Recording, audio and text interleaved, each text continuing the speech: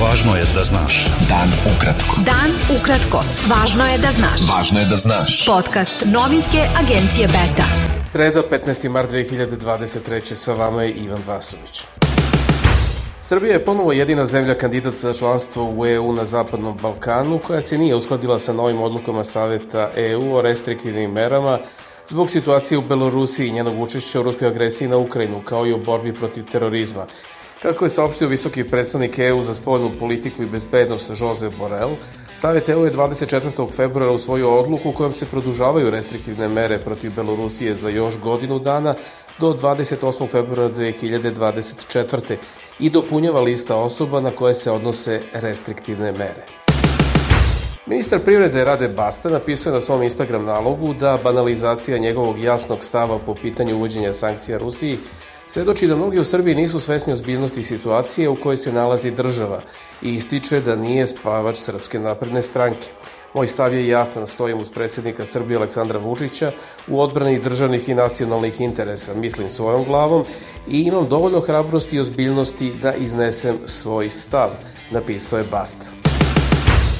Portparolka Ministarstva spoljnih poslova Rusije Marija Zaharova izjavila je da zbog nelegitimnih antiruskih sankcija ne može da se odazove na poziv ministra privrede Srbije Radeta Baste na tradicionalnu srpsku večeru i poručila da ga čeka u Moskvi. Zaharova je na Telegramu prokomentarisala poruku Baste koju je pozvao na tradicionalnu srpsku večeru ako može i zna kako da dođe, nakon što ga je ona kritikovala zbog stava da Srbija treba da uvede sankcije Rusiji i poziva da se vlada hitno izjasni o tome. Specijalni izaslanik SAD za Zapadni Balkan Gabriel Escobar sastao se u Beogradu sa predsjednikom Srbije Aleksandrom Vučićem. Vučić je napisao da je sa njim imao otvoren i korektan razgovor. Premijer Kosova Aljbin Kurti izjavio je da osnovni sporazum o putu normalizacije odnosa sa Srbijom treba da sadrži konkretne detalje i da bude sveobuhvatan. Kurti je u Strasburu tokom sastanka sa predsjednikom odbora za spoljne poslove Evropskog parlamenta Davidom McAllisterom rekao da evropski predlog treba da ponudi efektivnost u implementaciji i da bude izbalansiran. Saopšteno je iz vlade Kosova. Ambasador Sjedinjenih Američkih Država na Kosovu Jeffrey Hovenir izjavio je da predlog Evropske unije za normalizaciju odnosa Kosova i Srbije donosi realne, praktične, političke i ekonomske koristi i da nema boljeg sporazuma od ovog predloga. On je na brifingu sa jednim brojem novinara kosovskih medija podsjetio da su strane prihvatile ovaj predlog, te dodao da će se njegovi primjeni razgovarati tokom vikenda. Lideri Dveri Boško Obradović, Nove demokratske stranke Srbije Miloš Jovanović, Zavetnika Milica Đurđević-Stamenkovski i Pokreta za obnovu Kraljevine Srbije Vojislav Mihajlović pozvali su simpatizere svojih stranaka i građane da se pridruže velikom nacionalnom okupljenju koje će ispred Hrama Svetog Save i predsjedništva biti održano u petak protiv prihvatanja francusko-nemačkog, odnosno sporazuma EU o Kosovu. Predsjednik Srbije Aleksandar Vučić obratit će se u četvrtak građanima uoči nastavka dijaloga sa Prištinom, najavljenog za 18. mart u Ohridu. Kako je najavljeno iz predsjedništva, Vučić će se javnosti obratiti u 18 časova. Ambasador Sjedinjenih Američkih Država u Srbiji Christopher Hill u sredu je u razgovoru sa ministarkom rudarstva i energetike Srbije Dubravkom Đedović rekao da američke kompanije mogu pomoći Srbiji u procesu energetske tranzicije. On je rekao da američke kompanije imaju bogato iskustvo i tehnologije koje mogu pomoći Srbiji u obezbeđivanju energetske bezbednosti, saopštilo je Ministarstvo rudarstva.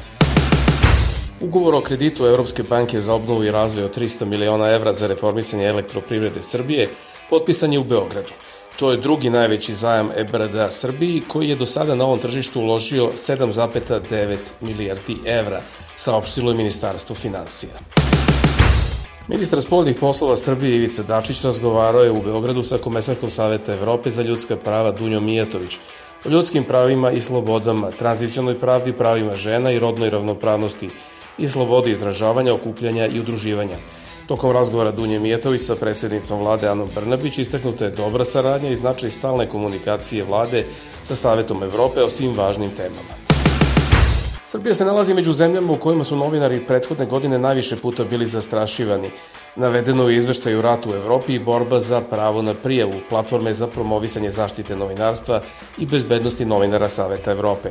Novinari su najviše puta bili izloženi pritisku Rusiji, ali i Srbiji, Hrvatskoj, Italiji, Grčkoj i Poljskoj, objavilo je Udruženje novinara Srbije. Nekoliko opozicionih političkih stranaka i pokreta u Novom Sadu osudilo je ispisivanje uvredljivih grafita protiv opozicionih političara, pozvalo policiju da otkrije počinioce i ocenilo da se na taj način ugrožava njihova bezbednost. Na internet tržištu dijetetskih suplemenata u Srbiji postoji oko 80 stranica sa velikim brojem oglasa preko kojih se prodaju dodaci ishrani koji nisu registrovani u bazi podataka Ministarstva zdravlja, čime potencijalno predstavljaju opasnost za stanovništvo, saopštila je Privredna komora Srbije. Beta. Dan ukratko. Budi u toku.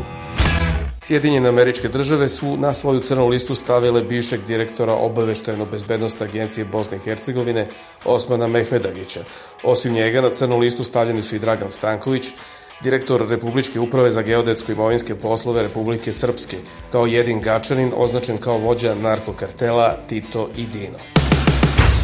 Vukovarsko-sremski župan Damir Dekanić iz vladajuće Hrvatske demokratske zajednice uhapšen je zajedno s još nekoliko osoba, među kojima 3 policajaca, zbog prikrivanja okolnosti prošlogodišnje saobraćajne nesreće, saopšteno je u Zagrebu. Kijev je u sredu, nakon incidenta između ruskih aviona i američke bespilotne letelice iznad Crnog mora, optužio Rusiju da nastoji da proširi rat u Ukrajini i uključi druge u sukob. Incident s američkim dronom Reaper, koji je izazvala Rusija u Crnom moru, je signal Putina da je spreman da proširi zonu sukoba i u nju uključi druge strane, naveo je na Twitteru sekretar Ukrajinskog saveta bezbednosti Oleksij Danilov. Ruski ambasador u Sjedinjenim Američkim Državama Anatolij Antonov pozvao je Vašington da prekine neprijateljske letove u blizini ruskih granica, dan pošto su ruski lovci iznad Crnog mora presreli američku bespilotnu letelicu. Bio to pregled vesti za sredu 15. mart. Sa vama je bio Ivan Vasović. Pratite nas i sutra. Pratite nas na portalu beta.rs I društvenim mrežama. Važno je da znaš. Dan ukratko. Podcast novinske agencije Beta.